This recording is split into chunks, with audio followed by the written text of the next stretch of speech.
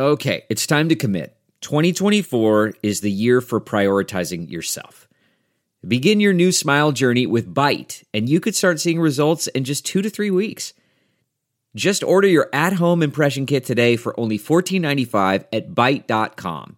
Byte clear liners are doctor-directed and delivered to your door. Treatment costs thousands less than braces, plus they offer financing options, accept eligible insurance, and you could pay with your HSA, FSA. Get 80% off your impression kit when you use code WONDERY at Byte.com. That's BYTE.com. Start your confidence journey today with Byte. That's not just the sound of that first sip of Morning Joe. It's the sound of someone shopping for a car on Carvana from the comfort of home. That's a good blend. It's time to take it easy, like answering some easy questions to get pre-qualified for a car in minutes. Talk about starting the morning right. Just like customizing your terms so your car fits your budget. Visit Carvana.com or download the app to experience car shopping the way it should be. Convenient, comfortable. Delve into the shadows of the mind with Sleeping Dogs, a gripping murder mystery starring Academy Award winner Russell Crowe. Now available on digital. Crowe portrays an ex-homicide detective unraveling a brutal murder he can't recall. Uncovering secrets from his past, he learns a chilling truth. It's best to let sleeping dogs lie. Visit sleepingdogsmovie.com/Wondery to watch Sleeping Dogs, now on digital. That's sleepingdogsmovie.com/Wondery. Hey, welcome to episode 308 with my guest, Katie Hirschberg, and her dad, Alan, also chimes in a little bit during the episode. Today's episode is sponsored by American Public Media. If you enjoy this program, you should check out the new podcast, The Hilarious World of Depression, with host John Moe. Here are some of the funniest comedians like Maria Bamford, Paul F. Tompkins, and Dick Cavett talk about living with clinical depression. That's a chance to have a laugh, hear some real-life stories, and listen to honest conversations about a disease that should get more talk. Subscribe to The Hilarious World of Depression wherever you get your podcasts. I'm Paul Gilmartin. This is the Mental Illness Happy Hour, a place for honesty about all the battles in our heads, from medically diagnosed conditions, past traumas, and sexual dysfunction, to everyday compulsive negative thinking. This show's not meant to be a substitute for professional mental counseling. I'm not a therapist. It's not a doctor's office. It's more like a waiting room that doesn't suck. The website for this show is mentalpod.com. It's also the Twitter name you can follow me at. And as I've mentioned in the last couple of episodes, we're now accepting monthly donations through Patreon. So any of you that want to move over from PayPal, its interface is much easier, not only on your end, but on my end as well. And I can reward you with different little prizes, and prizes is the wrong word, but little gifts, little digital gifts here and there, depending on what level you're donating at. Anything from a little audio of Herbert's butthole thanking you to a one-on-one chat. And another thing is, if we get 500 monthly donors, that's the goal, is to be able to raise enough money, fund a trip outside the country so I can start recording non-American guests, just record a greater variety of people, hear different stories, and learn about different cultures. So that's a hope. It's been a good week overall. I told you I'm doing online therapy now, and one of the things I like about it is my therapist is giving me little assignments to do throughout the week. And the one I've been doing this week is roles that I took on as a kid and roles that I assign myself today. And until I started writing about it, I didn't realize how many different roles, and I suppose all of us unconsciously play in our daily lives to either keep people happy or put our fear at bay or get what we want, or, Anyway, it's very interesting. Another bizarre thing, I played hockey against Justin Bieber on Tuesday night. Apparently he played for my team last week, but my knee was hurt, so I couldn't play. And he subbed for the team we played on Tuesday night. And it's interesting because I, if you put a gun to my head, I would not know couldn't name a single song that he does. But I do know that, he's a mega famous person. And it's weird because you're living in Los Angeles and being in this business we call show. You encounter a lot of famous people, but then there's like mega famous people. He's got like 90 million followers on Twitter. And I don't know, there's this certain energy that comes, and I'm sure it's assigned by us to them. But here's a kid whose art I have no connection to, but you're like the entire game you were aware, I was aware, I should just speak for myself, I'm defending Justin Bieber. Do I just play him like another hockey player? Do I make sure I don't hurt him so that, I'm not stabbed by a group of teenage girls? And he's a good player. Very, very fast. And I thought, I'm not going to let this little cocksucker score a goal on me, because I play defense and he was playing, I play left defense and he was playing right wing. So that's basically the guy you're covering. And, he scored a goal in the first 5 minutes. And I didn't see him. He wasn't anywhere near me. And there was a guy that my defensive partner was guarding, or defending. And so I just wanted to make sure that that guy, if he got past my partner, he wouldn't get past me. And he passed the puck, and all of a sudden, like out of nowhere, Justin Bieber gets the puck and scores. And I'm like, you little motherfucker. That is not going to happen. It's not going to happen again. It happened again. And this time, our goalie, I thought he was going to freeze the puck. Somebody shot the puck at him, and it fell in front of him, and a group of players, myself and Justin included, were going for the puck, and I thought my goalie is going to put his glove over it, freeze it, and the ref will blow the whistle, and play will stop. He didn't. He kind of half-assed, knocked it over to me, and I couldn't get it on my stick. Of course, Justin Bieber, it goes between his skates. He immediately kicks the puck perfectly to his stick and roofs a shot, of course, and hits the post and makes a dinging sound. That ding might as well have said, I have 90 million Twitter followers. You have 12,000. And he was a nice kid. We were lined up across each other, and, he was making small talk and seemed nice, at least from my limited contact with him. But I said to him, you are not scoring a fucking hat trick on my watch. And he laughed. That when you score 3 goals, that's called a hat trick. And he did. He scored a fucking hat trick. To be fair, I wasn't on the ice at the time, so it wasn't on my watch. But, I was happy for him. Well, part of me was happy for him. Part of me felt less than. And it was weird because I was weighing the pros and cons in my mind of, should I just run this little fucker over? Because he only weighs like 130 pounds.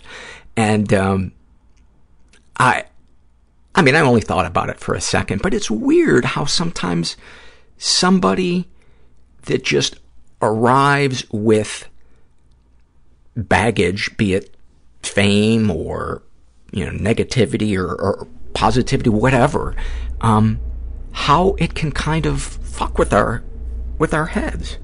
And, I think the heat just kicked on. Hope that's not too annoying. You know what? Let me turn the heat off.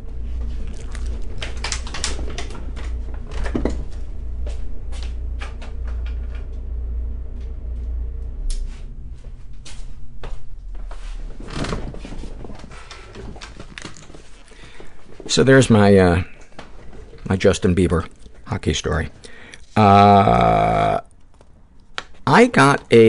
was looking through the surveys, and there's a survey here from it's from the Shame and Secret survey, but I just wanted to read one thing from it, and it's filled out by a woman who calls herself Mazzy, and she writes, is there anything you'd like to share with someone who shares your thoughts or experiences? And she writes, how do I schedule an appointment with a therapist if I have phone anxiety? Should I start with therapy or medication?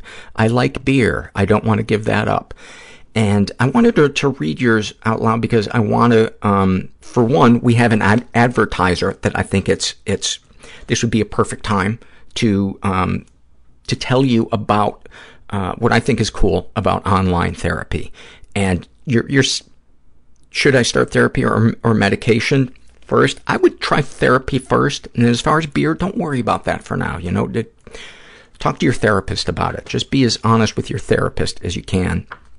And the cool thing about online therapy is you can decide whether you want it to be just text or just audio or video, or a combination of the above. I do video and text with my online therapist.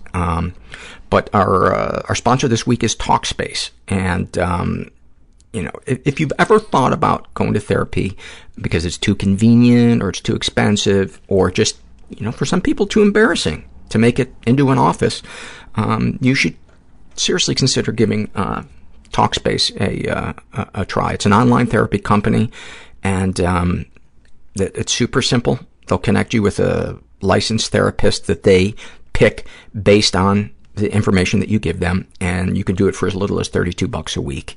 I think it's a really, really great way for people to get into therapy, especially if you live in the boonies. And to sign up or learn more, go to Talkspace.com/MIHH. That's Mental Illness Happy Hour.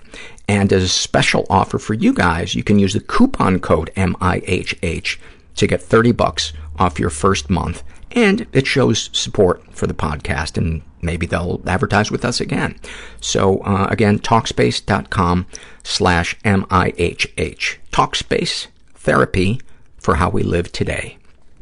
All right, I'm going to read a couple of surveys, and then we'll get to the interview with Katie and her dad, Alan, who chimes in a couple times. These are struggle in a sentence surveys. This was filled out by Greetings from the Netherlands, and she... this is so important. I wanted to read it. This is just a comment about the podcast, and she writes, I sometimes feel like because I didn't have a horrible childhood and nothing really terrible happened to me, I shouldn't be this messed up. I haven't listened to all of your podcasts, so ignore this if I'm wrong, but sometimes hearing of the difficult pasts of your guests makes me feel like I shouldn't feel as horrible. I know this is not your intention, but perhaps hearing from people who have mental issues, even though they have a fairly problem-free upbringing, would be interesting to hear. And I just want to say you are so not alone in feeling that way. So many people do feel that way. The reason why the guests' stories that I choose are often more dramatic is because there is an entertainment element to doing the podcast, and I guess less than entertainment, to hold people's attention for an hour and a half. There needs to be a certain amount of drama to keep it compelling, I guess. I hope you understand what I'm saying, but I want people to know that your past doesn't have to be drama-free for your feelings to be valid. Your feelings are valid no matter what they are, and processing them is what's important, not deciding where on the scale of fucked up happened to me and fucked up I feel, like you're going to match those. Like somebody's going to go, well, no, how could you feel that fucked up, that thing? Put that out of your mind. I feel like that was a terrible way that I just explained it, but that'll give me something else to talk about in therapy. JP shares about her depression. I don't know what kind of depression I have. I just know I feel a constant sadness that starts with my bones and works itself outwards. That is such a great description. Starts with my bones. My God. So true. About her anxiety. It feels like that panicky butterflies feeling in your tummy before you walk in to start a new job. All day, every day. About OCD, it's not my issue. It's my coping mechanism for my anxiety. And then this beautiful comment I just had to read because it makes me happy, and sometimes I feel like all I do is beat up on myself on this. And she writes, I picked a few episodes that I relate to and made my mom listen. She finally gets that myself and my sister, who has BPD, have mental health issues and is starting to try to, quote, get us for the first time ever, exclamation points. It feels great. I'm 33, exclamation point, better late than never. That made my day. Thank you. I love this name. I hate you, but I'm not in hate with you. Describes her love addiction. Hours spent imagining either what I could do to your body or say to you that would make you wish you were dead, while resisting any compulsion to reach out first, knowing the instant you text me I will become that flirty, friendly fuck, because I know the nugget of an afternoon of attention from you on FaceTime will last me months of daydreaming, even though I know I am in love with someone you never were, that you are just drunk, you never loved me even when we were together, and that I will hate myself. Wow, that should go in the dictionary under love addiction. Thank you for that. And then this is from Lavender, and she writes about her depression. Chronic depression is like Groundhog Day, but without the consequence-free hedonism. Profound. About her PTSD. I've already escaped the danger, but I can't make my legs stop running. About being a sex crime victim, wanting to peel off your own skin and replace it with someone else's so the places she touched you don't exist anymore. And then a snapshot from her life, writing the word adult on my hand so I don't forget that I'm not with my abuser anymore. I fear that I'm inadequate. So recently I've been punching myself a lot. Sometimes I feel like my full-time job, mental illness, is convincing myself I'm so alone. Why hypervigilance. I should try to do something. I hate my kids seeing me like that. I just imagine killing people. I woke up with rats in my hair. They warp reality. Am I losing myself or am I becoming myself? I go back to bed. Hiding underneath the sofa while people were shooting outside the house. I was able to get myself out of Scientology. Put a gun to my mother's head, and I was 11 years old. And you're just garbage moving from one person's house to the next person's house, and you just hope they don't throw you out like garbage. So I planned my suicide. Because you won't ask for help. I'm asking for help. I'm not pretending everything's okay. I'm not trying to do it alone. I'm really happy that I did it, because a lot of good things have happened since then. That option just evaporated, and I'm not going to kill myself. I don't think I have what the woman who is not right for me anyway wants. I'm here with Katie Hirschberg, who is 19, almost 20. She's a college student, and she is the daughter of my friend Alan Hirschberg, who is sitting in here. And Alan and I have known each other through support groups for probably 10-plus years, and he's a listener and supporter of the podcast. And I can't remember how we decided. I decided to ask him, or maybe you said, my daughter might be a good guest. You emailed him something that I wrote on my WordPress. That's it. And then you put it on the website. Yes. Yeah. That's right. Did I ask you to bring that in or no? No, but I have it on my phone. I just have to take it off airplane mode. Okay. Would you do that? Okay. Oh, should I read it? Yeah. All right. Yeah. What's the title again? Letter to my 16-year-old self. That's it. Yeah. Dear 16-year-old Katie, you're in your junior year of high school, and it's proving to be just as difficult as people told you it would be. For you specifically, though, this year comes with a unique set of challenges. This year you have developed depression, only you don't know that it's depression, you just think you're a failure. You're sad, you sleep a lot, you don't eat enough, you hate yourself. It's hard. Actually, hard is an understatement. There isn't really a word that describes what you're going through accurately. It feels as though life is a mountain that you're trying to climb with flip-flops on. You can't get very far. In the middle of the night, one Sunday in April, you will wake up and write a suicide note. You won't end up going through with it, but you keep it on your laptop and read it every single day for a week. You will lock yourself in the bathroom one afternoon, bottle of pills in hand, clutching your laptop, reading the letter to your parents over and over. You think you might do it. But your mom comes home, knocks on the door, and makes you realize that she will lose everything if she loses you. That night, you tell your parents you want to go to therapy. You make a silent vow to yourself to make it to your 20th birthday. If you can just make it to 20, maybe things will be better. It's only 4 years away, but it feels like a lifetime because every single day is a battle. You go to therapy, you start to get better, you stop wanting to die, but you don't really want to live either. I'm writing this to you, my 16-year-old self, who is caught somewhere between life and death, who hates herself, who's looking for love in all the wrong places, who doesn't see a happy ending, who doesn't believe she will go to college, who doesn't think she has a future, who thinks that when she does make it to 20, life will still be just as hard, who thinks that her life will be cut short after only 2 decades on Earth. I'm writing this to you now, 4 months before my 20th birthday. 16-year-old Katie, I wish I could actually send this letter. I wish that there were a way for you to know that it will all be worth it.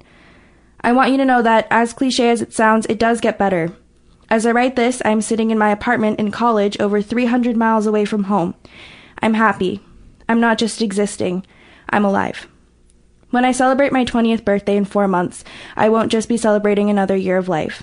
I will be celebrating for my 16-year-old self. I will be celebrating her choice to stay alive despite the weight of her pain. I will be celebrating the fact that I am still here and that I want to be here. 16-year-old Katie, I know that you are unhappy, but this unhappiness will be short-lived in the grand scheme of things. You will get through it. You will learn self-love. You will learn self-acceptance. You will learn to live. It will all be worth it, and I'm proud of you. Love, your 19-year-old self. P.S. Surprise, you're bi. That is one of the most beautiful things I've ever read. What do you think or feel reading that again? A lot of things. I reread it a few days ago and it made me cry because my 20th birthday is next month, and just realizing where I was when I was 16 versus where I am now is really overwhelming. And I actually found on my laptop a journal that I had started in a Word document from when I was 16. And I read it and it was so painful because I hated myself so much and I was so unhappy and it was so clear to me. And now I look at my life and I'm in like the complete opposite mindset. So give me a picture of what it was like leading up to your worst moments, and then what changed, and how is it that you got to the place that you're at now? That's kind of what I'd like the arc of the interview to be, if possible. Okay. But if it feels organic to you to tell your story another way, that's fine too. Well, the depression started my junior year, as I said, but I've always had anxiety, like my entire life. Ever since I can remember, I've been anxious. But it started getting really bad in middle school, and I can't remember all of middle school. I think that's because I've blocked it out, because it was just the worst 3 years of my life. I was diagnosed with Crohn's disease in 7th grade, which is an autoimmune disorder. And a very painful one too, right? Yeah, it was really bad. I couldn't eat, so I lost a lot of weight. I think at my lowest, I was 75 pounds or something, and I stopped growing completely. And I was in a lot of pain, and it was hard. And at the same time, I was experiencing a lot of bullying for being Jewish, which is something that I had never experienced before. ever, and it kind of came out of nowhere. And that was in 8th grade. So I thought that that would get better when I went to high school, and it did for the most part. But in high school, I entered show choir, and that was a whirlwind of anxiety and not feeling like I was good enough, and there was so much pressure because my school is the school for show choir in the country. Really? What school? John Burroughs High School in Burbank, California. Yeah. Normally it's a salvation for kids to get into theater or music. Or I did it because it made me feel cool and like I was a part of something. And when you're in high school, you know, you want to be part of something because that makes you a somebody. And, you know, I was a choir kid, and that made me cool because the choir kids were popular because we were so good and we were undefeated and had all these trophies, and we go on TV. You know, I was on TV twice because of this program, and that's cool. But I don't know if, you know, all of that was necessarily worth the stress. So what were the things that you began? What were some of the things that they said to you, and what were some of the things that you said to yourself? I want to try to get a as detailed a picture as possible of the pressure and the self-hatred and the doubt and all of that. Well, it was never anybody within the program telling me that I wasn't good enough, but it was one of those things where, you know, my director would say, if you want to be undefeated, you have to dedicate more time to this, or you know, last year's choir did this and you could do it differently and that would lead to X, Y, Z end result. Or the choreographers saying, we have a really big competition this weekend, so get all your homework done really fast and then, you know, set some outside time to practice. Or the director saying, you guys should be getting together after school or at lunch to practice because you need it because this isn't good. And I would tell myself it's my fault that we're not good, even though it's the group that's making it bad. At what age did you start anointing yourself as the problem or the reason why things didn't? Because normally that develops before then. And I'm just guessing this was not the first time that you blamed yourself for something that wasn't your fault. No, definitely not. That would come pretty early on. I remember in preschool once, a boy hit me in the chest. And I told on him, and I was crying because it hurt. And he had to write me this apology letter. And he said, it's your fault that I'm in trouble. And I said, oh no, I shouldn't have told on him because now he's in trouble and he's crying and his mom's mad at him, even though he hit me. So it was clearly his fault that he was in trouble. It was his own fault. But because I told, it was then my responsibility. So it sounds like you were pretty finely attuned to how people are feeling. Because it obviously affected you so deeply in that moment that his sadness or his being upset was intolerable to you. Yeah. So where did that begin? I don't know. My mom, she likes to say that I'm like her in that way. We're both very empathetic. And my dad isn't really that way. Because when I was younger, sometimes he'd say things that would hurt my feelings and he wouldn't realize that he had hurt my feelings. And so it became impossible for me to understand how my mom could clearly see that he had hurt my feelings and he couldn't. And she would have to tell him, hey, you hurt her feelings. And he would then apologize. And so I think his lack of understanding forced me in a way to develop this understanding of noticing how my actions affect other people. I see. Alan, scoot up to the microphone a little bit. What do you think hearing that? Well, it's not inaccurate. I don't know that I wasn't aware that I might have been saying something that was a little harsh. I think it was more of a dynamic between my wife and I, because my wife tended to be a bit enmeshed And so I felt like it was my responsibility, the one that told the truth. And whether, and not sugarcoat things.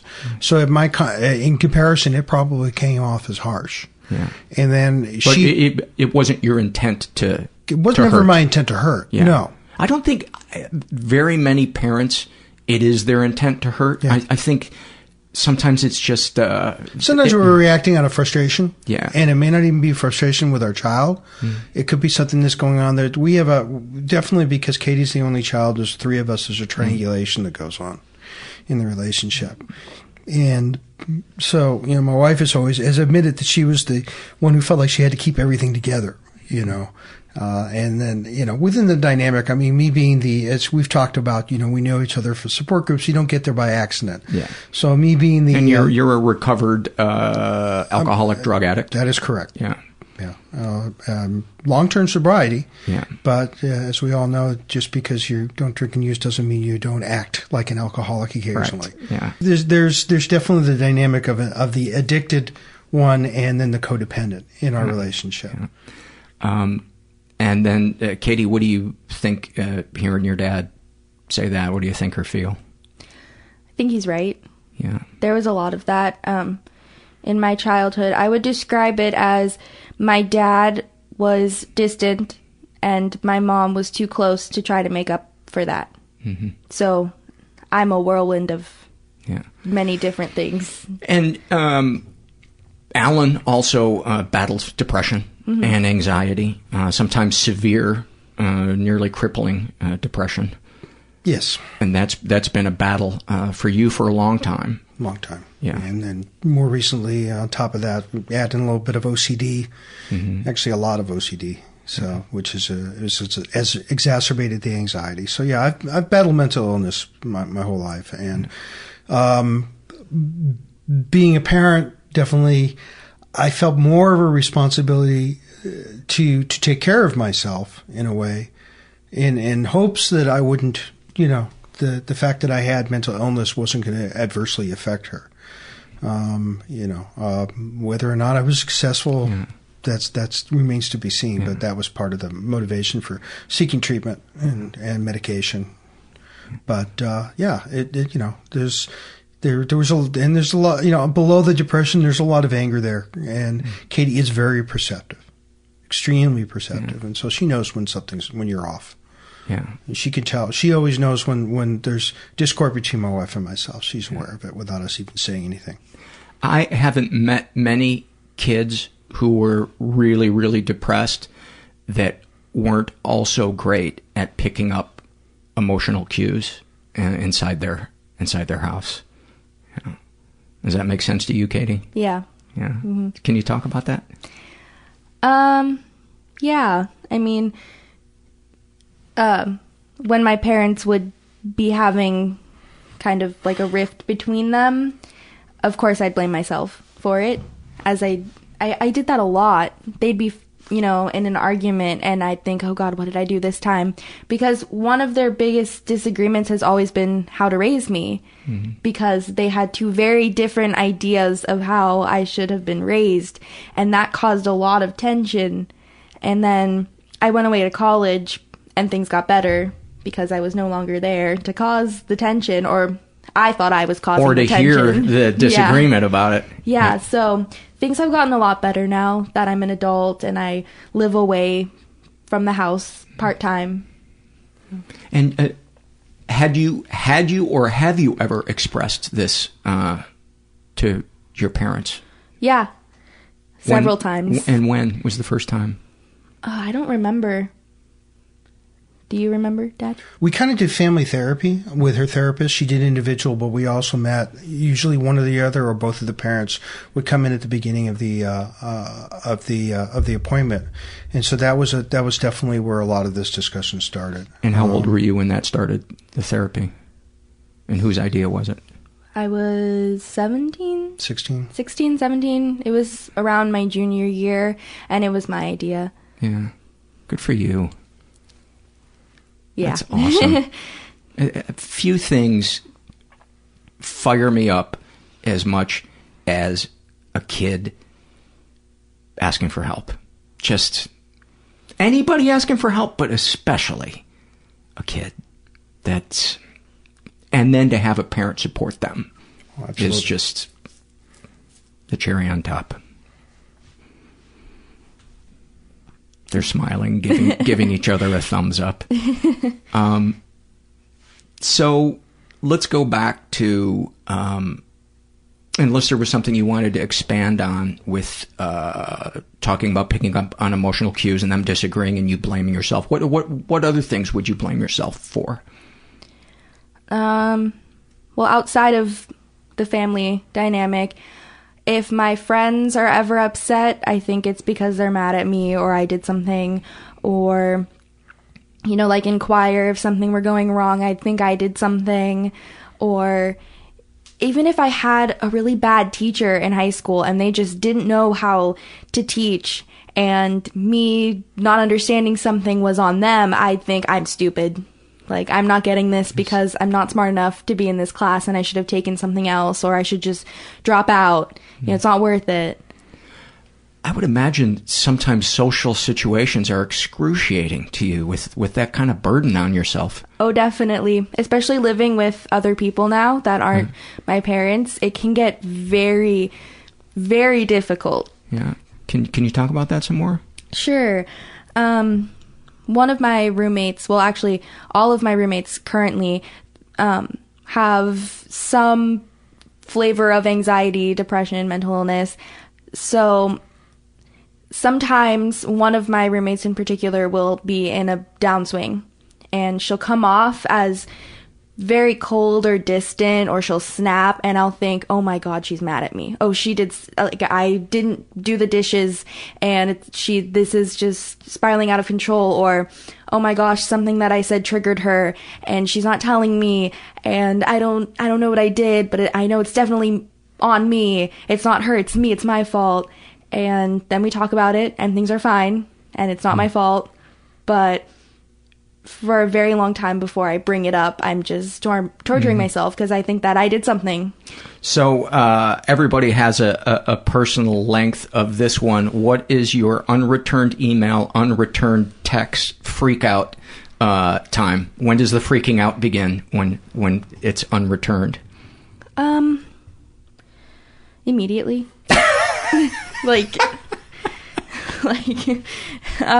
As soon as I realize that they're not going to text me back, I freak out. And I think, oh my God, why did I say that? Because sometimes I don't have a filter. And I know that sometimes, like my dad, I can come off as being kind of abrasive without intending to be, or offensive. Because I don't think a lot of the time. So sometimes you do upset people. Sometimes I do upset people. And sometimes it's not my fault at all. And it's really hard for me to tell, which one is it? Which one is it this time? Is it me or is it them? I very much relate. And there are few shame spirals as intense as the unreturned text, unreturned email, because you don't know why. I can handle it for a couple of hours because I know other people have lives, but when it hits the 18, 24-hour mark, because I know 90% of people check their email that often. At least I think they do. It's miserable. It is. Give me some other things that you blame yourself for, where you go right to shame. I'm imagining shame is a big player on your team. Yeah. Another big one that caused a problem in the Vancouver airport once was I can't send food back at restaurants. You'll just eat whatever they serve you. Eat whatever they serve me. So I ordered a pizza, and it had a ton of balsamic vinegar on it, and I hate balsamic vinegar. But my mom had made a subtle comment that I should try something healthier than a hamburger, so that's why I ordered the pizza flatbread thing. And I didn't like it, and I was super hungry and cranky, and we were in a different country, and, so my dad suggests just send it back and order something else. But I was sitting there like, no, I can't, because if I do, then the chef's going to be mad at me, and the waitress is going to think that, this is, such an inconvenience to her, and this is wasting food. There are people that are starving, and I'm just like a terrible person, and this is just such a first world problem, and I can't send this back. And so we got into an argument about it, and it was bad. Well, if it makes you feel any better, I didn't get up the nerve to start sending food back until I was probably 40. So you're not alone in that one. I totally get it. What are some other things? Have you improved with that one at all? No, not at all. Yeah. Not at all. And my fear is all the same reasons that you did, that this person's going to go home depressed, that they didn't do a good job at their work, or the manager's going to be standing there and fire them. Yeah. And then their child's going to starve, and I will have killed a child. Yeah, another one is I freak out when it comes to being nice to people in customer service, because two of my best friends work in customer service jobs in the fast food industry, and I freak out that the cashier is going to think I'm not being polite enough, or if I forget to smile when they hand me my change, that they're going to think that I was just some angry customer. Yes. And I don't know why, and I get so anxious when I have to go up to a counter to order food, because I freak out. I have to consciously remember, say please and thank you. Don't rush your order. Just make sure that you have the best interaction with this person that they're going to have all day, or else you ruined it. Do you, when you go into a shop and browse but don't buy anything, do you walk out extra slow so they don't think that you hate the store or that you're stealing something? It's so terrible. Or I have to make really loud comments like, oh my gosh, this is so cute, but I'm broke, so that maybe they'll hear me and think, oh, she's not buying something because she doesn't have any money, not because she hates it. Oh my God. Yeah. I didn't know that I was a 19-year-old college girl. I'm going to guess that you overuse emojis just to make sure. Yeah, I do, actually. I freak out when I'm sending text messages. I don't put periods on any of my texts because I'm afraid that will be too harsh. So I leave it open-ended. And I took off auto capitalization on my texts, so they're all super casual. No caps ever. Just very chill, very calm. I'm happy to be having a conversation with you right now. Yes, I want to be doing this. Yes, I like you. Wow. You're my friend. Wow. Don't even get me started on Twitter. It's bad. What are some other things that you struggle with, or reasons that you put blame on yourself? If I comment on a friend's picture on Instagram and they don't respond right away, I consider deleting it or freak out because I think, oh my gosh, they're going to think that I'm so stupid. They don't want this on their picture. They didn't want any comments on this picture. They just want it to be blank, or, oh my gosh, this sounds like I'm flirting with them and they're gonna think I'm in love with them, and oh my gosh, no, I don't want this to come off the wrong way. And being a millennial is so hard sometimes with social media, because there's all of these things now that add to my anxiety, because I freak out whenever I post anything or comment on anything or like anything, that it's sending a message that I don't want to be received. But I can't not be on social media, because then I'm an outcast and I'm out of the loop. Yeah. How do you participate without getting tackled? And how do you not participate without being shamed for not participating? Yeah. That must be hard. Mm-hmm. And your brain is going 1,000 miles a minute. Yeah. What helps you? Well, we'll get to that when we get over the hump of your suicidal stretch. Mm-hmm. What other things leading up to that contributed? Gosh, I think a lot of the self-hatred came from not feeling pretty, because boys did not have crushes on me, and I was that you knew of, that I knew of, and I was never in a relationship when I was in school, and I don't know why that got to me so much, but I felt like I wasn't pretty because I wasn't being desired by other people. And you know, I would constantly compare myself to other girls in my class. And, oh my gosh, she shops at Abercrombie and Fitch. That means she's skinny enough to fit in their clothes. So if I buy something from Abercrombie and Fitch, that means I'm skinny enough to fit in their clothes. And so there was one Christmas where I asked for Abercrombie and Fitch gift cards. I hate that store.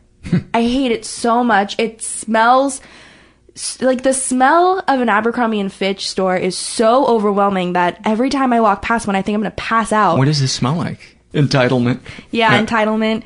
It's just a lot of girls started wearing makeup, and I had no interest in wearing makeup, and I thought, oh my God, I need to wear makeup. I'm so ugly. But of course, I never did.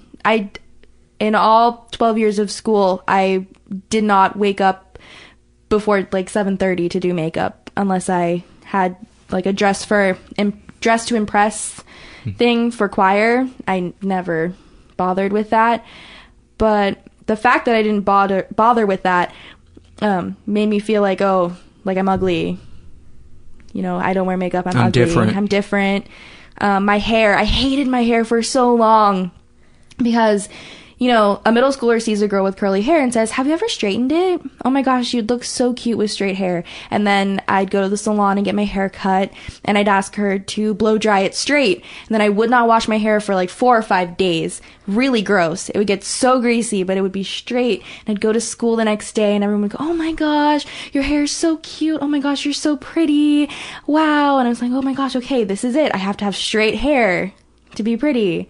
This will make me pretty. Whew. And so I asked for a straightening iron, and then I was too lazy to straighten my hair every day, and I didn't want to ruin it. And it's just all these things. And, you know, middle school boys are awful. Yep. They are. And when I was diagnosed with Crohn's disease, they put me on a steroid called prednisone, which has a lot of testosterone in it. And it made me eat a lot, and it made my face swell up, and I gained 25 pounds back because I was eating like a 13-year-old boy, you know, 2 cheeseburgers, you know, 1 cheeseburger in each hand, just like all this food, milkshakes, just like it was the best time of my life, honestly, because I was just eating so much food, and my parents were like, yeah, okay, go for it. You want to eat this? Sure. Like I was dangerously thin. So they were allowing me to eat more. And I remember one time I was sitting in math class, and a boy turned around and said, hey, you have something on your chin. And I went to go wipe it off, and he said, no, the other one. Wow. And I had a boy come up to me in the hallway once that I went to elementary school with him, but we'd never talked. He comes up to me and he says, have you gained weight? I was like, what? Excuse me? Like, I was so taken aback. I don't even think I responded, actually. I just kind of shook my head and ran away because who asks a person that? I had never talked to him. A junior high boy.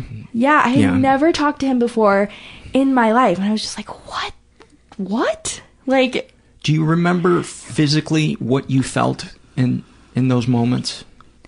Oh, I was so embarrassed. I was so embarrassed. I was like, oh my God, I'm so fat that even people I don't know can tell I've gained weight.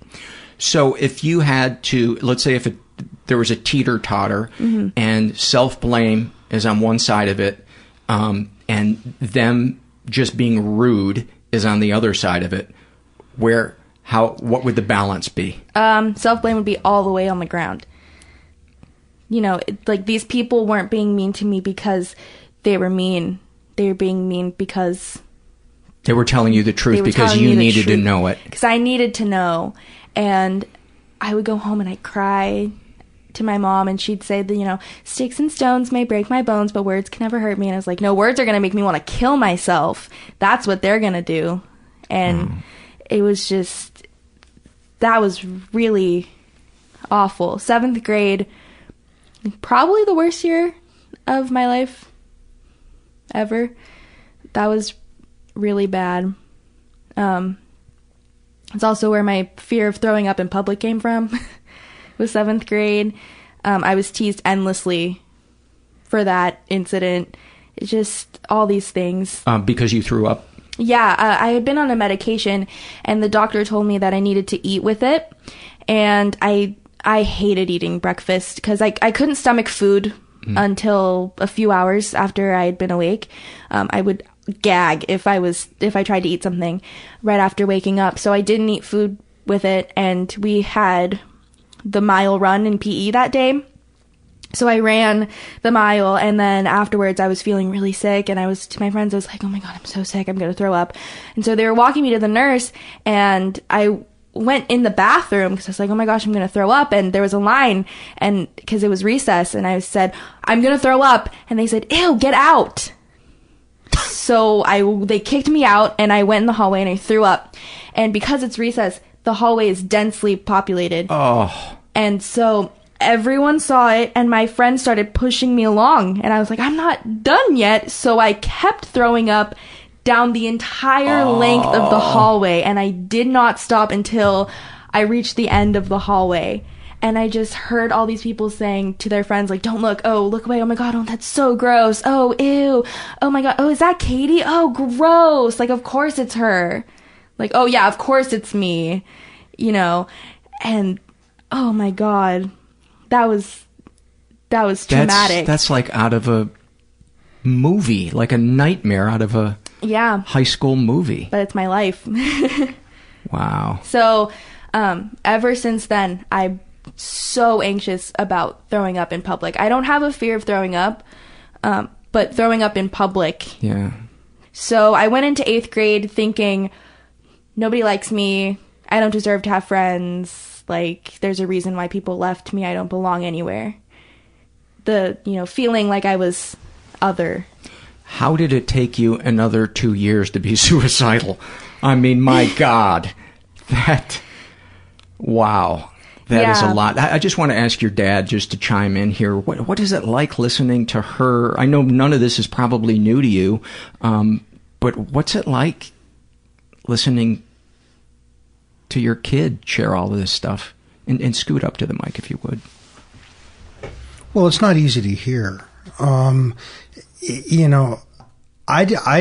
don't believe I ever heard that particular story about throwing up in the hallway. It's possible that she told me, and I don't remember it because I'm old and feeble. But and you're an alcoholic, so you're self-centered, I'm just self-centered like me. And everything, but it's also possible that I never heard it. Yeah. And I knew that we could tell from the outside that she was struggling, but that there wasn't a whole. You can't force friends on somebody. Yeah. And we would try to arrange for we like some of the parents, so we would try to do things together. But it's difficult to hear. I know how cruel middle school was. It actually, a lot of the intergirl things that were going on started really in around 4th grade. And the fact that it started so young.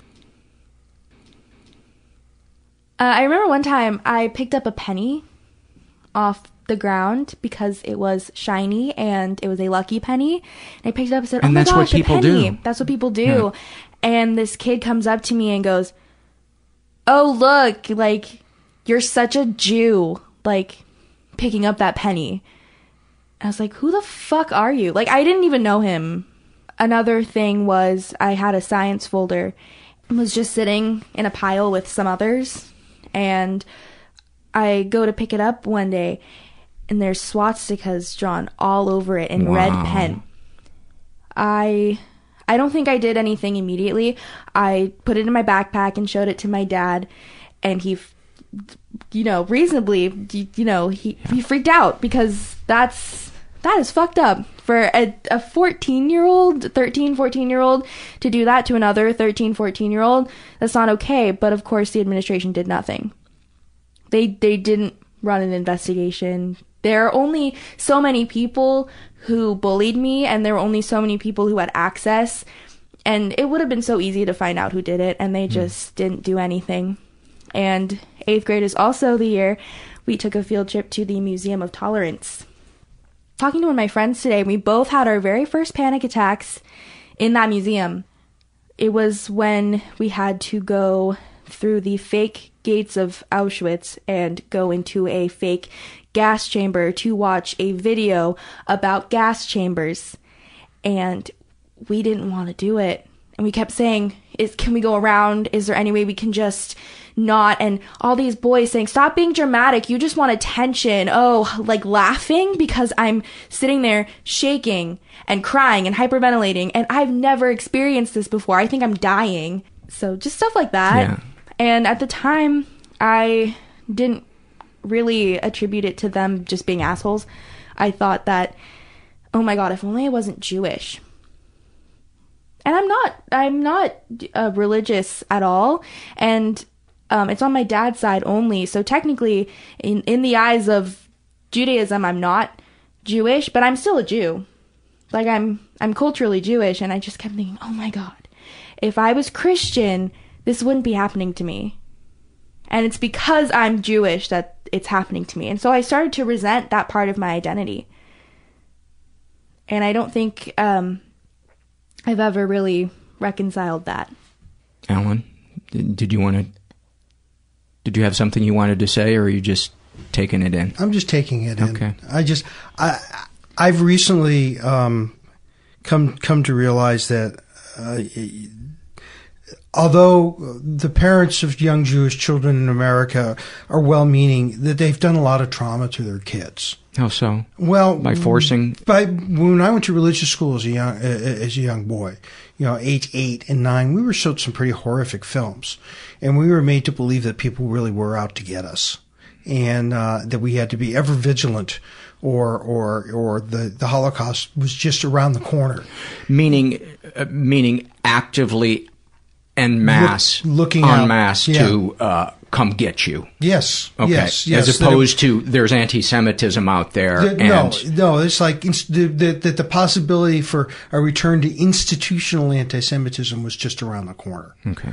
And I think it did traumatize an entire generation. That's just my personal opinion. And we didn't raise Katie, religiously, and so she wasn't necessarily exposed to that until she was at school.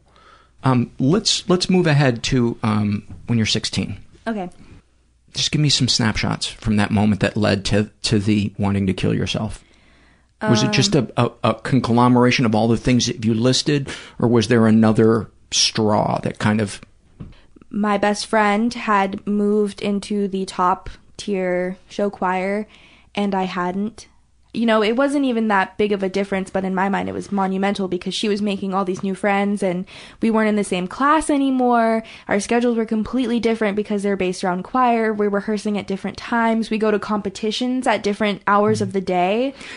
And it's a part of this pattern of you're different, hence you're being left behind. Yeah. And so that was one. And the girls in my choir that year were so terrible to me. They were so mean, very catty, very judgmental, very rude, very vicious. And I felt very singled out because I was different, because I was nice. Mm-hmm. Or in my mind, I was nice. But that probably isn't how everyone would describe me. But in my mind, they were mean and I was the good one. And they were all attacking me. Do you feel that if you had to kind of give weight to the various factors that drove that, do you feel like bullying was the biggest things, one of the bigger things, or what do you think? I think that my own self-loathing was really it. And I mean, the bullying definitely played a part in it because it fed into the idea of if I wasn't here anymore, it wouldn't matter because nobody wants me here in the first place. So why don't I just give them what they want and just die? One of the other things that led up to that was a boy that I had kind of, it's complicated. It to this day is still complicated. He stopped talking to me randomly out of the blue. And this wasn't unlike him because he would do that a lot where he'd stop talking to me so I'd have to work for it. But I confronted him about it and I said, what's up? Why are you ghosting me? And he said, you're just too negative. It's bringing me down. Like, it's affecting me. You being so negative and down on yourself is making me feel like shit. So I need you out of my life right now. And that was just like awful, because at that time I thought I was in love with him. I saw myself marrying him. And for him to say that to me, even though he was dating someone else at the time, which wasn't easy, and that just crushed me, because every single time I'd get a little bit sad, I'd think I can't tell anybody because I'll just be bringing them down. And this boy's not in my life anymore because I'm depressed, and he couldn't handle it, and it's my fault. And we interviewed a guy that used to work the highway patrol guy that worked the Golden Gate Bridge, and he would talk people off the ledge. And he said the one thing that every person that wanted to jump off there said is, "I'm a burden." I thought that. I definitely did. I thought I'm a burden to my parents. Me having this disease is a burden to them because they have to take me to the hospital. They have to pay for my medication. I'm a burden to my friends. I'm a burden to myself. I hated myself so much. So then what changed? Well, going to therapy helped. But it wasn't really until I got to college that I noticed a change. Being away from Burbank was amazing because I got to meet people who weren't in the bubble that is Burbank. And I got to meet people who loved me no matter what and cared about me.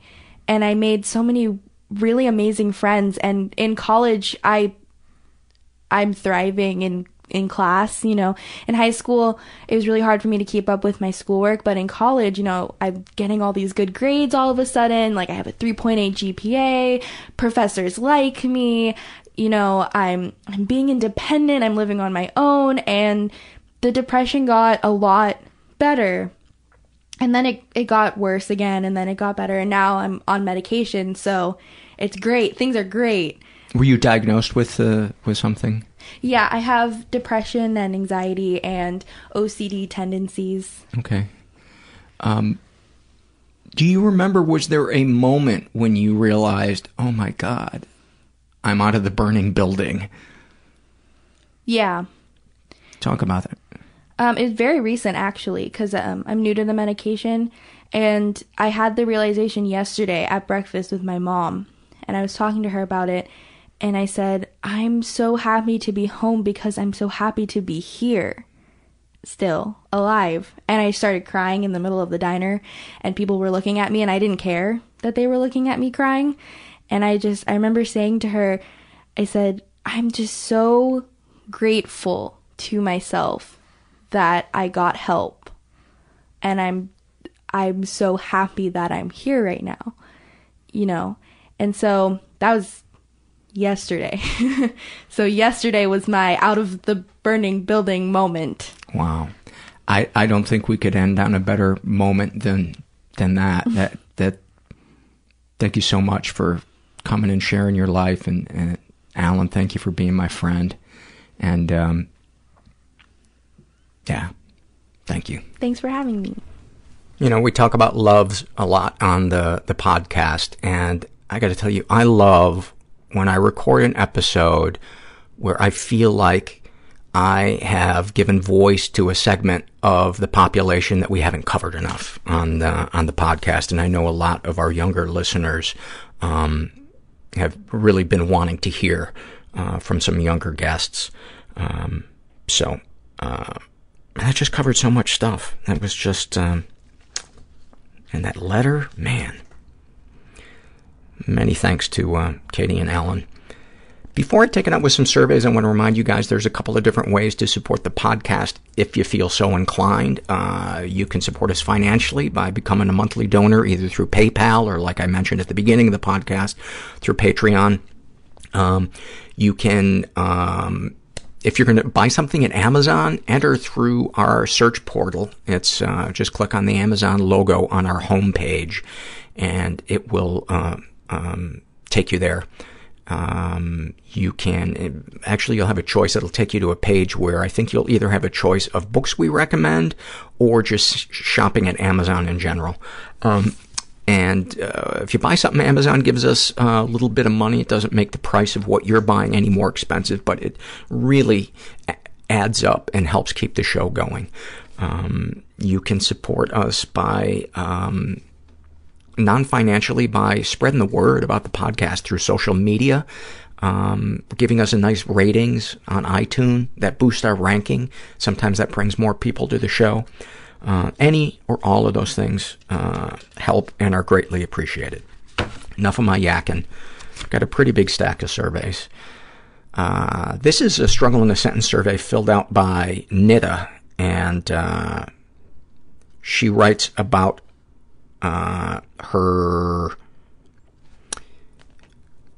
she shares a moment from her first therapy appointment. She says, I just had my first therapy appointment, and afterwards I was obsessed with if she liked me or thought I was a whiny bitch, and I'm like that with everyone I meet.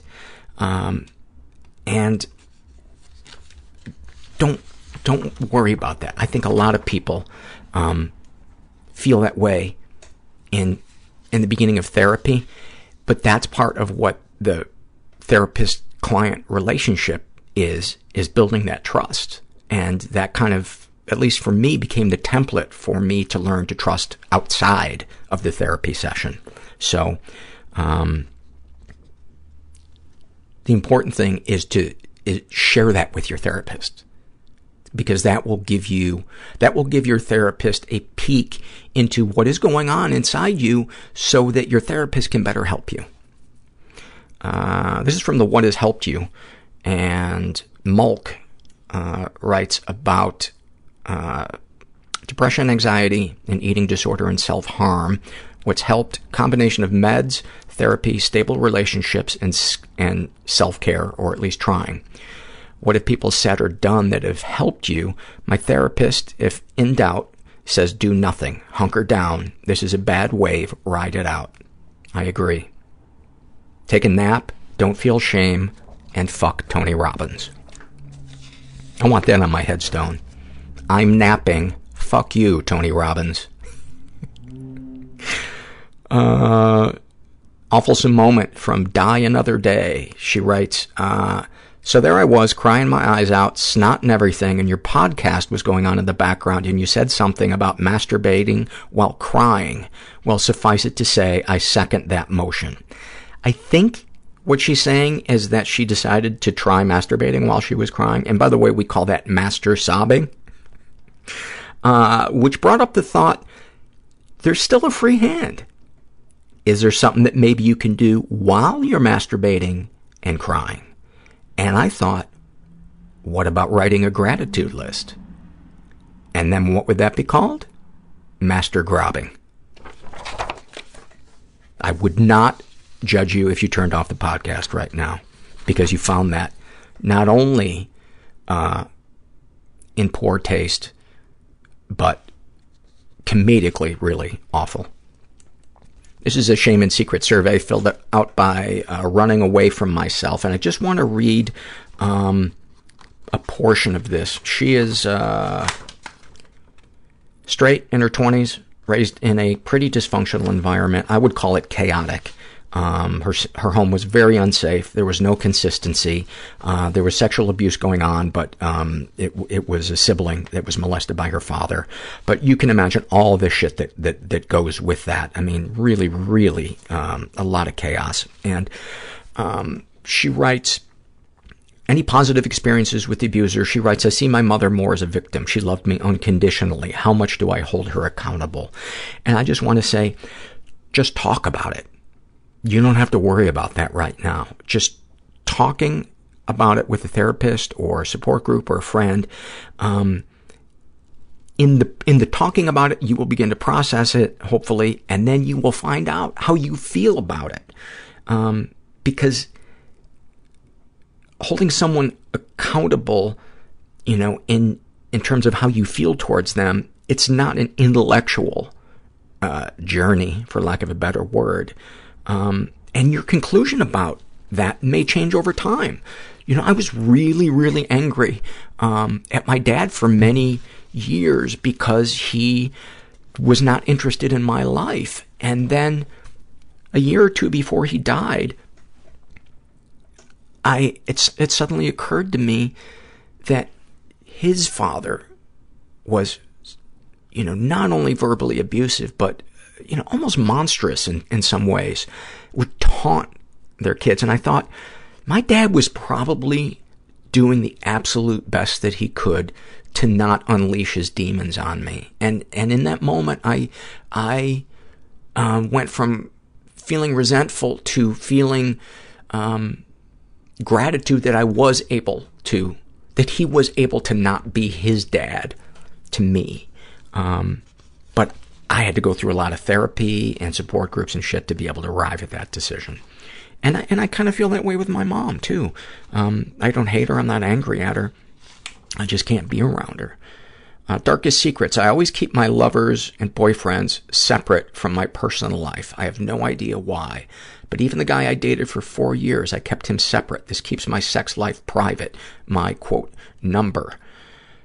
Fantasies most powerful to you. BDSM, for once not being in control. I recently told a guy I was dating about this, and I really wish I could take back those words. Now, you know what? Fuck him. If he judges you for that, he was not meant for you. What would you like to say to someone you haven't been able to? I wish I could tell the guy I'm seeing that I love him. Not in the ultra romantic way that means we go shopping for houses together, but I love your beauty and you as a person. I know he takes this word very seriously. For some reason, people put so much weight on this word. I can't say it without feeling like some crazy, clingy chick. I just love transparency. And when did admitting to love become so damn taboo? You know, my thoughts are, after these two things that I read, is that love brought pain in your house. Being vulnerable opened you up to being hurt. So, of course, you would want to try to control as many things as you could and to not be vulnerable and to never experience being vulnerable and then being rejected, like when you told the guy about your BDSM. But to love, we have to truly love, experience love. We have to be vulnerable. Otherwise, love wouldn't feel so good. This is so cheesy, but if we didn't risk hitting the ground, it wouldn't feel so good being caught. I already hate myself for saying that, but I had to say it because I know one person will probably like that. There's so many things in your survey that I just feel compelled to address. What, if anything, do you wish for? Love, honesty, and trust, a family of my own, an environment where I can actually begin to heal. It starts with being vulnerable and taking that chance. But it's key to find the people that you can be safe with. And I think therapy or a support group would be a good place to start. Have you shared these things with others? With one really good friend, but now I feel like a burden because she has to hear all of my crazy, and I feel like those are the only times I call her. Yeah, that is not a good thing to have it always be about you, you know. Sometimes it's okay when you're in crisis and things like that, but that's not being a friend to her. That's turning her into an audience, and there's a difference between friends leaning on each other and it being super one-sided all the time. And don't beat yourself up about that. Just beat me up. Bring it on. And this is so beautiful. Is there anything you'd like to share with someone who shares your thoughts or experiences? Can we talk to each other during those times that we feel like there is no one we can talk to? During those moments that we feel like a burden to everyone else? That is so beautiful and vulnerable. And that, my friend, is what makes support groups so great. A good support group, I should say. Because there's some out there that, you know, not that crazy about, but Sam shares about being a sex crime victim. I haven't seen my abuser since he raped me 8 years ago. His wife popped up on my Facebook suggested friends with him in the picture. It was like a black hole opening in my stomach and pulling me into the darkest abyss of myself. Sending you some love. That is... This is from the What Has Helped You survey. And Samara, her issues are depression, anxiety, and a shitstorm of emotional distress. Counseling, a bit of CBT, a bunch of determination, love and support from my friends, mindfulness, opening up, and talking about how I feel. What have people said or done that has helped you? My friends gave me a feeling of love and security that really combats a lot of negative thoughts and feelings. Being social really helps to get out of your own head, focusing on doing something, tasting something, watching something. Mindfulness is pretty much the same thing, getting out of your own head and finding joy in things around you. Being creative. When I was first getting out of my most recent spell of depression, I started pressing flowers in frames when I had a good day. I'd write the date and a little note about the good feelings of the day. That's beautiful. And she also writes that CBT helped her break that cycle of wanting to avoid social situations. There seems to be like a momentum to isolation and a momentum to being healthy in a social way and being vulnerable and connecting. I can't find you, shares an awfulsome moment. After being attracted to women for years, I gathered up the nerve to go to an all-ladies bar. After 30 or so minutes, I noticed a somewhat attractive woman across the bar. I noticed her looking at me as I was looking at her. After doing some stereotypical nervous, flirty smiling and a drink, I decided to make the first move and approach her. As I started to walk towards her, she began to walk towards me. It was then I noticed we were making the same movements, like the exact same movements. I suffer from prosopagnosia, which is face blindness, an inability to recognize and categorize different faces. I'd been spending no less than 40 minutes flirting with myself in a mirror. Mortified of my mistake, I hid in the bathroom for 15 minutes until I could gather the courage to make a run to my car. I still can't bring myself to that club out of fear the bartender remembers me, and I have been too ashamed to tell any of my friends this story. I felt like a cat confronted with its own reflection. Thank you for sharing that. Thank you so much. This is an excerpt from a Shame and Secret survey filled out by Blood Will Out. And what, if anything, would you like to say to someone you haven't been able to? Mom, I'm worried you will kill yourself in one of your depressive episodes. I can't tell you this because I feel like if I say it, it would be the same as suggesting it, and you will do it. I can't live on if you die, as you are the most important guide in my life, and I am terrified of your mortality and depressive episodes where you can't be reached emotionally. I'm not a therapist, so I don't know what to suggest here, but do not keep that all to yourself. I don't know if you should share something with your mom. I don't know why it wouldn't hurt to say, Mom, I'm scared for you, and I want you around, and there's a part of me that's really afraid that you're going to take your life. And I can't see how that would be a bad thing, but maybe talk to a therapist about it or somebody. Maybe call a suicide hotline and ask their opinion.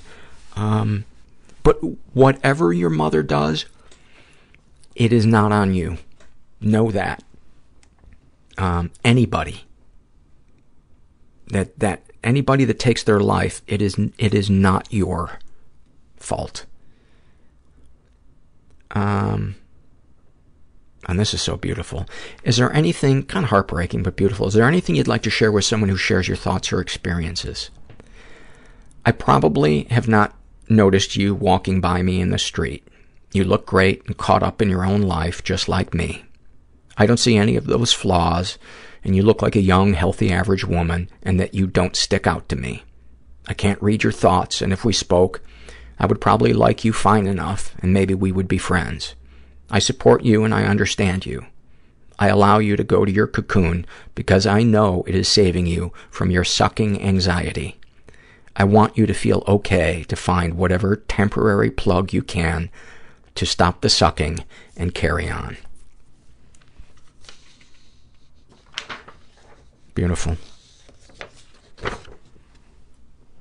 Especially beautiful given the fact that it had the word sucking in it twice. I mean, that's an accomplishment. That is. Victoria has depression and anxiety and binge eating, and a snapshot from her life, sitting on the bus like a zombie and realizing 20 minutes have passed without putting your music on. Or so zoned out you pass your stop. I've done that before. This is what has helped you. And December Cat struggles with depression, anxiety, different types of abuse, perfectionism, insomnia, and autism. And what's helped you? If I have trouble sleeping, I like to get up and do some very basic yoga stretches. Touch toes, crack back, roll neck, stuff like that. I do each of these for a count of about 8 seconds until I feel relaxed enough to get back into bed. I also do that, and that helps. I also sometimes will drink some water, especially with some electrolytes in it. And something I just discovered that's been really helping me is this thing that adjusts the color temperature in your digital devices, and mostly your computer, notepad, phone.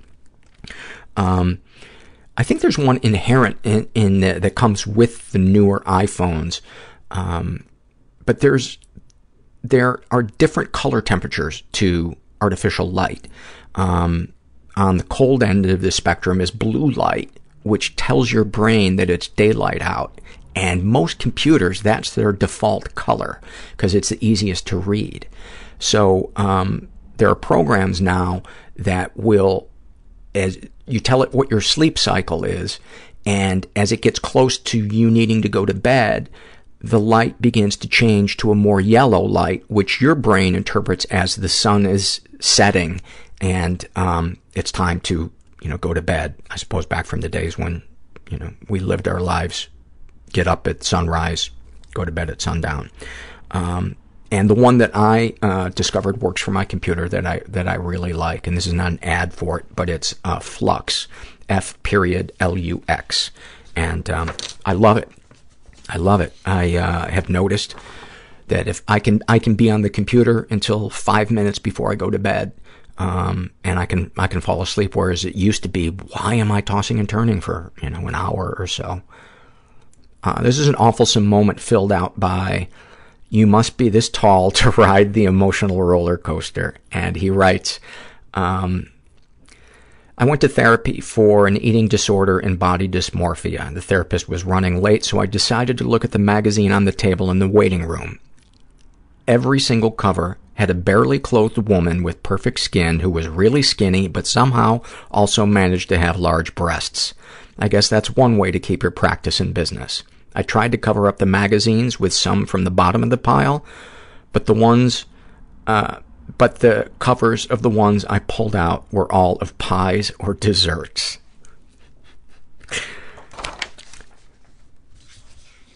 Awfulsome. For those of you that are new to the podcast, that's a word we use for something that was awful at the time, but in hindsight is kind of funny in a fucked up way. Goat filled out a shame and secret survey. Goat has not specified a gender. They're pansexual in their 20s, raised in a slightly dysfunctional environment, was the victim of sexual abuse and never reported it. I was raped by an uncle. I told my mom, who says she told my dad, but that he never did anything about it. I held a lot of resentment towards my father for years. Then one day it occurred to me that my mom never actually told him. So either way, it has dictated my relationship towards my parents. Also, as much as I have tried, I can't have sex with any person with a penis, so that's probably someone I should deal with at some point. She's never been physically abused. Darkest thoughts. I would never actually do this, but my ideal suicide fantasy is bleeding out at Disneyland. Not sex-related, but the idea of bleeding profusely and dying at my favorite place fills me with so much shame because there are always children there. But the children is part of the reason it's my favorite place. So I would want them there so I can see them having fun while I die. Wow, that is so heavy and so, I don't know if I want to use the word beautiful, like beautiful in so vulnerable, so beautifully vulnerable. And I think so many of us totally get that. Totally get that. Thank you for sharing that.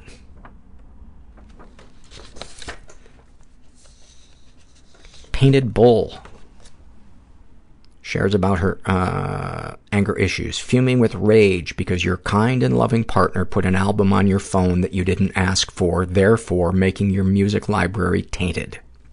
About being a sex crime victim. Having a panic attack, hyperventilating, and weeping on the sidewalk because the sprinklers turned on and startled you. Fucking sprinklers. Thank you for that. What has helped you? ABC Yellow writes, and her issues are OCD, depression, and self-harm. And she writes, I write a list of activities from A to Z. Like A is for art, B is for baking. I pick a random word from a book and then match up the activities I have to complete depending on which letters are in that word. And that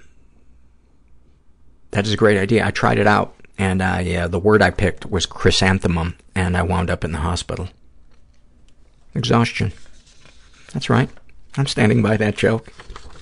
Judge me if you want. I'm not beating myself up. Fuck you. It's a well-crafted gem. Oh, yeah. I don't need to hear your bullshit, DJ voice. Shame and secret survey filled out by Fuck This Job. He's straight, in his 30s, raised in a slightly dysfunctional environment, never been the victim of sexual abuse, never been physically abused or emotionally abused. Darkest thoughts, waking up and hating a job so much, realizing it's the biggest source of my anxiety and depression that I often wish for death. Darkest secrets, just fantasizing about how I would quit this, get my boss fired, and move on with life. Sexual fantasies most powerful to you, fucking an older, powerful woman. What, if anything, would you like to say to someone you haven't been able to? I'd like to tell my boss that he gives way more than I can handle, gives me way more than I can handle, and he knows it. That he gives me things to do that are actually his job, and he knows I'm trapped in this and can't find anything else that pays this well, and that I should have gotten another car by now instead of using the company vehicle after mine got repossessed. This is all my fault. What, if anything, do you wish for? A job I'm passionate about. Have you shared these things with others? Some with friends, but I'm such a broken record and haven't acted on getting away from this hellhole. How do you feel after writing this down? Mad at myself for still doing this job 8 years later, wasting my life with this shit. Anything you'd like to share with someone who shares your thoughts or experiences? When you have money, be smart with it. Pursue your dreams, no matter your age and station in life. Don't settle for things, especially when they make you feel awful. Any comments to make the podcast better? Just keep doing it. It's one of the few things I find comfort in anymore. Fuck, I'm hurting so much. That previous sentence makes me want to cry. Buddy, I am sorry that you're in so much pain.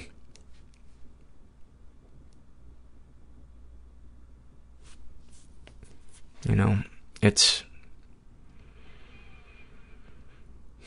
I don't know what to say other than I know a lot of people that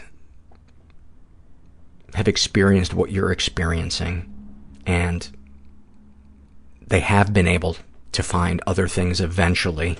And it might be worth getting help if you can, because that might help just kind of get your energy flowing in a different direction, which might change the course of things. Who knows? It certainly couldn't hurt. But the other thing I wanted to say is, you know, I'm a little older than you. All right, a lot older than you. And I think a lot of times we have to learn what we want by experiencing its opposite. You know, before I did stand-up comedy, I worked at an insurance company. And when I was able to finally do stand-up full-time, I so appreciated the creative freedom, the being my own boss, and being able to travel every single week.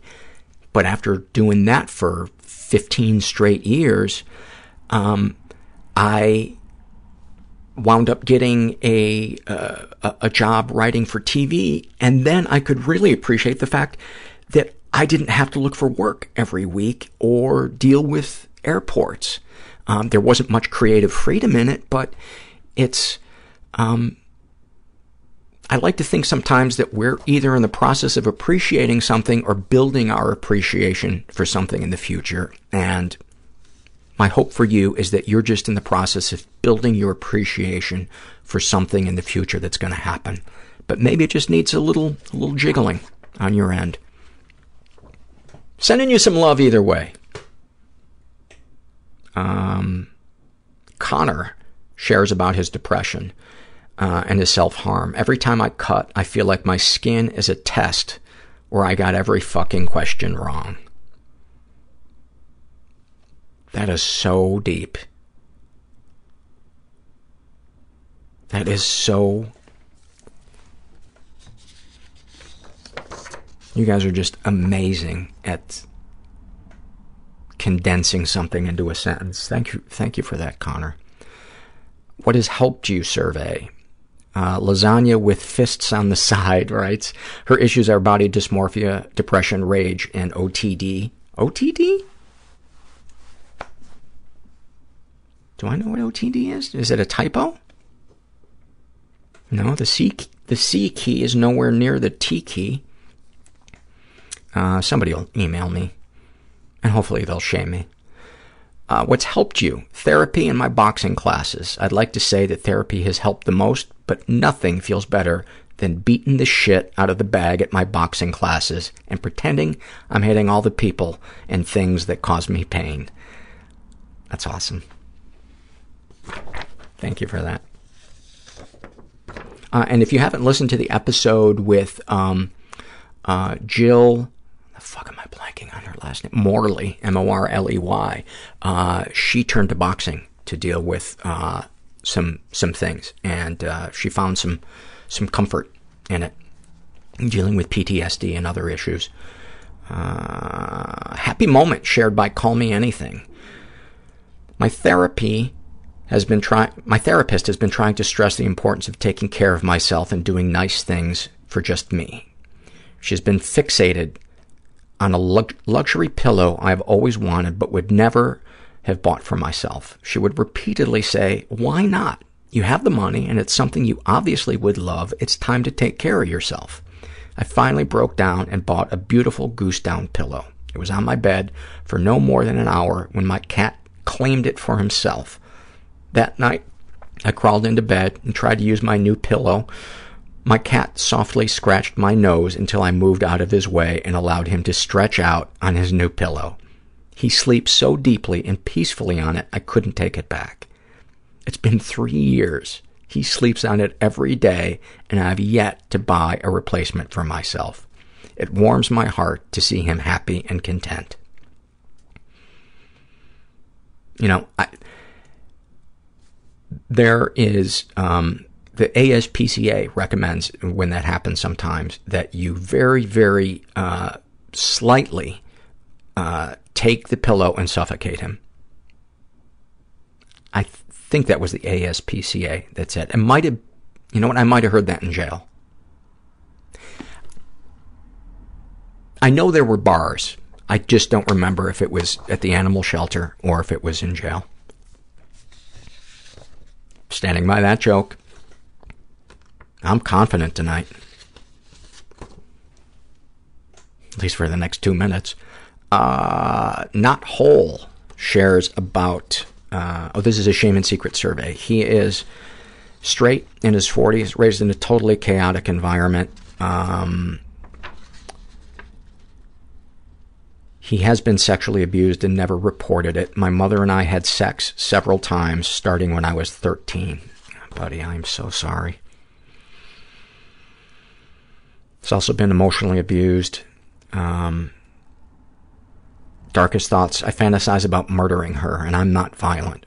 And my anger terrifies me so much I often pretend it's a whole different person. Darkest secrets, I still masturbate while thinking about my mother, and then I wish I was dead. Have you shared these things with others? Only my therapist. How do you feel after writing these things down? Terrified there is a paper trail. You have nothing to be ashamed of. You have nothing to be ashamed of. There are many, many people who sadly have experienced what you have experienced, and you are not a freak. And I want to high-five you for being in therapy and opening up about that. And I have jerked off thinking about my mom, so maybe we should have coffee. Crippled Shrink shares a struggle in a sentence about having cerebral palsy. Feeling like I'm in a glass room on a bed restrained in 4 points and everybody is walking by and ignores my screaming but taps on the glass and laughs at me. Snapshot from her life. The other day I was out Christmas shopping with one of my friends/caregivers, and a woman just came up to me and started to pray over me without even asking and told me that I would be healed. I let her do it even though I was seething inside because I was too embarrassed to let her know. An hour later, I felt tingling in my legs and joked to my friend, "It's a miracle," but it turned out to just be a muscle spasm.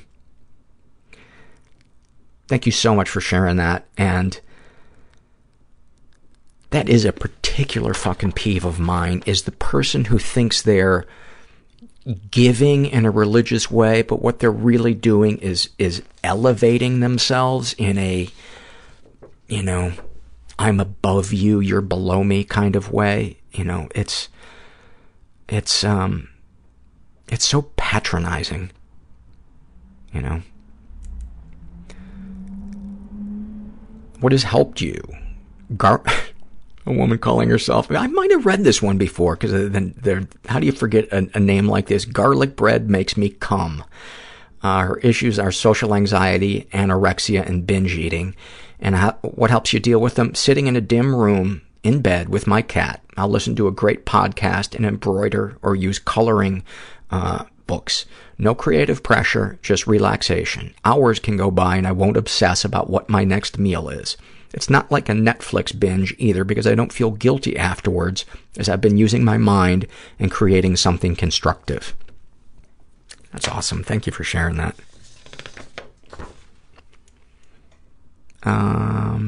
Murderino Manatee. What has helped her with her generalized anxiety disorder, depression, and sleep problems? Crocheting, knitting, listening to music and singing, playing piano, and writing in a journal. What had people said or done that has helped you? My aunt told me over Thanksgiving this year that when she has trouble sleeping, she thinks about what she would do if she could stop time in great detail. This has been extremely effective, as I often fall asleep after a few minutes of thinking about it. Some of the scenarios I think about are stopping time at a bank while the vault is open and taking money, or going into a store and stopping time so I can steal clothes. I'm going to stop time and make a citizen's arrest of you. What do you think of that? Actually, you know what would be really fun is get on a crowded elevator in pajamas and look really, really sad, and then stop time and go get a pizza, go back in your exact position and hold the pizza in your hands. And as you start time, look at the pizza, super surprised, and go, "Pizza? My pajamas did it again!" And then don't say another thing. Oh my God, how much money would I pay to experience that? Let's see. Oh, I don't think I have the energy to read this one. It's too long. God, there are so many that I wish I could read. So many.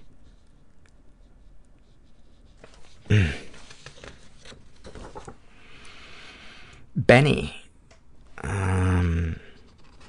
shares a shame and secret survey. He's in his 20s, raised in a stable and safe environment.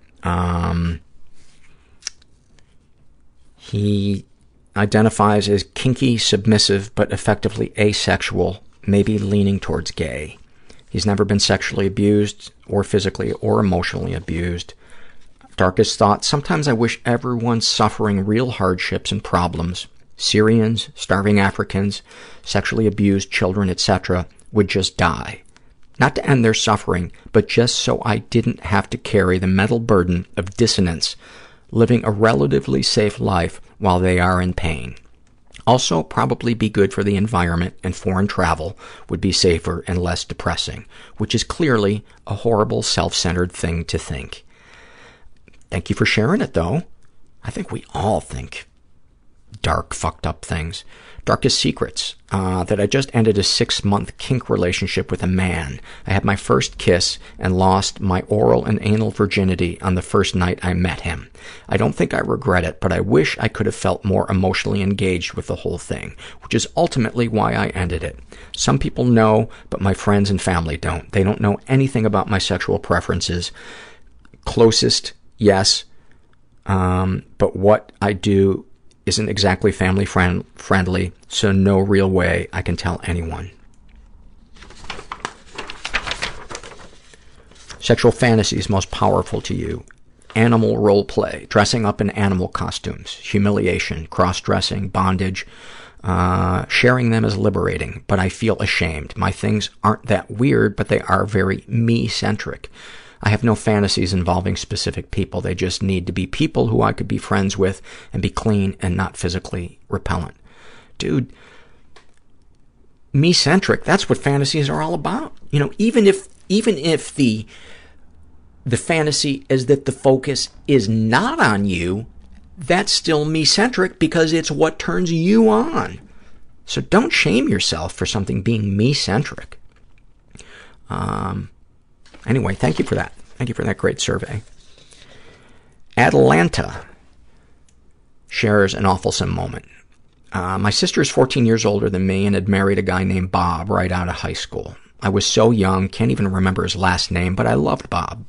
Christmas comes along and my mother, who has narcissistic personality disorder, was trying to be cute and flirty with him as always. Yeah, I was only 4 or 5 and even I picked up on how uncomfortable it made him. Well, my mom was old enough to be my grandmother and had grown up a deep woods hillbilly. We're talking one-room schoolhouses, horse-drawn wagons, and burlap bag dresses. She believed in giving bad children, quote, coal and switches for Christmas. Translation, rocks and sticks. I was a great kid, desperate to please, the kind of kid parents would kill for. Well, my mother still thought I deserved rocks and sticks, and worse, made a huge show out of it, thinking it would amuse Bob. I was devastated. Of course, I couldn't cry. That was forbidden. My 3 siblings, all much older, thought it was hilarious and are taunting me. Cry, baby, cry. Mom and Dad did the same. They were all howling with laughter. Bob just looked around, and the look of horror on his face was priceless. Pure what the fuck. Yes, the incident hurt, but that moment stuck with me. Bob will never know the special place he has in my heart. Just that look told me I was right. It wasn't me. It was them. The marriage didn't last a year, but it had a huge impact on me. This young man, barely out of school, had his head on far straighter than my parents, who were so much older. He was more of a father to my 2 brothers in that time than my father ever has been. He was the only person in my youth who ever cared about me, ever. Never had a close friend, neighbor, relative, coach, preacher, not one. I grew up in a cult-like atmosphere. I held on to Bob. Wow. That is unfucking real. That you would give a kid sticks and stones. I'm going to say it. I hope your bones survived.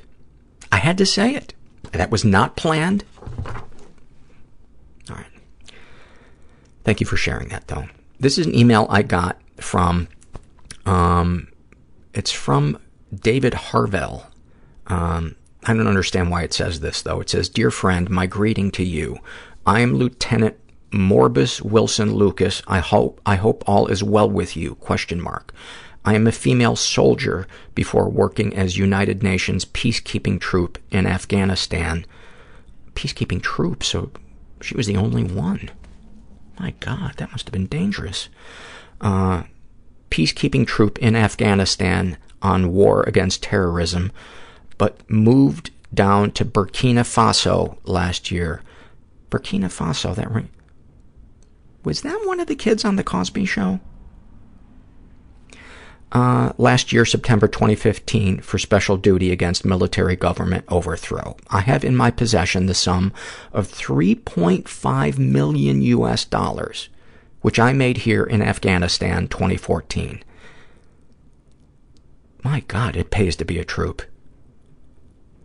I didn't realize that, so there must be a fixed amount that they divide among however many soldiers show up. Sweet Jesus. Now, that's why generals are so important. All right, continuing. I deposited this money with a Red Cross agent. For a second, I thought that this thing was maybe not on the up and up, but I see the Red Cross is involved. I want you to stand as my beneficiary and receive the fund. And keep it safe so that soon as I am through with my mission here in Burkina Faso, you will assist me to invest it in a good, profitable venture. Or you keep it for me until I arrive your country. I will give you 40% of the total money for your assistance after you have received the money. Please reply back to me if you are willing to work with me so that I can send you the information where the money is been deposited. Your urgent reply is needed. Lieutenant Morbus Wilson Lucas, please get back to me here in this email if you are will. Sorry if you received this letter in your spam due to recent connection error here in the country. I do not know what spam is. I just know that there is a folder on my computer where some of my best financial tips arrive. What has helped Anna Karenina? Her issues are bipolar 2, with more depression than hypomania, and anxiety. And she writes, last week a friend's 12-year-old daughter sent me a challenge via postal mail in which I was to 1, write a haiku, and 2, send my haiku to a friend, and 3, ask that friend to write a haiku as well. If all participants agreed to the challenge, this haiku train could run indefinitely. The challenge had a website where you can view on a map the traveling haiku challenge. I wasn't interested in writing anything as I've been feeling depressed and uninspired. However, I didn't want to disappoint this 12-year-old girl. I sat down at my desk, called to mind a few of my favorite moments in nature, and became 100% engrossed in generating haiku after haiku. In total, I wrote 10 of them in an hour and a half. The only reason I stopped is that my husband walked in the door and asked what I was doing. I looked at him with a smile on my face and showed him what I had written. I wasn't smiling because my writing was brilliant. I was smiling because I had just experienced 1.5 hours of being in the moment, a time during which my brain was completely focused at the creative task at hand. During that time, I was neither regretting the past nor worrying about the future. Since then, I've been assigning myself at least one creative task per week, as this particular therapy is both fun and free. Man. You know, when I read this, I thought to myself, don't judge. Let water flow. Tree is strong that bends to wind. Am I asshole? Yes. What have people said or done that's helped you with your issues? She writes, Sarah Silverman, who struggles with depression. That's a sadness that comes upon people as they descend a circular staircase.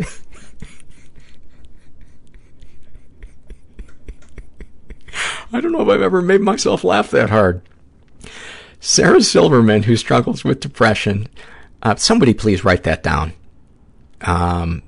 so I can tweet it. Why don't I write it down? Because I'm lazy and I'm worthless. Sarah Silverman said, thinking about the past is depression. Thinking about the future is anxiety. Thinking in the present moment is happiness. I like it. I like it. And I like Sarah. Maybe I'll get to guard her and guard her. Why? I never use the word guard. Defend. What am I doing? Happy moment. Mrs. Doubtfire writes, this is a bittersweet one, but I'm so touched by it. She writes, I have MS. It affects the left side of my body. Buttoning anything is difficult, and I have no balance. I was sitting in a chair trying to button my coat this morning, struggling with it. My 7-year-old asked me what's wrong because I was visibly frustrated. I told him buttons were hard for me. He said, I'm good at buttons, and proceeded to finish buttoning my coat. I had to choke back tears. I felt happy. It was a bittersweet moment. That's one of the most touching moments I think I've read on the podcast. My God. Thank you for sharing that. This is a happy moment filled out by Dogs Are My Forever Fur Kids.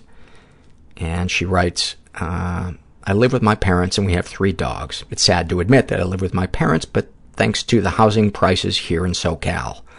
The dogs usually sleep on my parents' bed at night, but I love when they hop on my bed in the morning and kiss me until I'm awake. One of them is my dog, and he's a terrier Chihuahua mix, and he hops up on my chest and kisses my nose while his small tail moves 100 miles an hour. And then they curl up next to me and sleep near me until my alarm clock goes off an hour or so later. It's so nice to think that at least these 3 dogs love me, and it makes me cry to think about it. I'm jealous. I'm jealous. I can never get dogs to sleep close enough to me. I take that back. Our previous dog, Charlie, who died in 2003, used to, I would lay on my back and she would climb up the bed and she would climb up my side and then she would rest her chin on my shoulder and she would sleep in just a little space between my arm and the side of my body. And so her like her nose and her mouth were like right next to my face and I fucking loved it. And then finally, this is, I don't think we've ever ended on one of these surveys, but it's from the What Has Helped You survey. And it's so simple, but just so beautiful. And Purple Love has issues of grief, trauma, and depression. And what has helped her? Friends, love, coffee, ice cream, friends, books, music. What have people said or done that have helped you? Listening, sitting with me in my pain, distracting me, and loving me despite the baggage.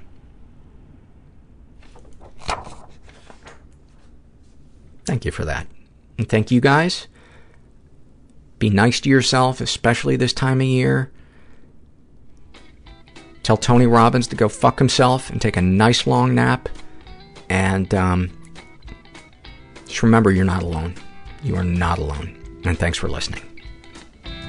Everybody I know is bizarrely beautifully fucked up in some weird way. Bizarrely beautifully fucked up in some weird way. Bizarrely beautifully fucked up in some weird way.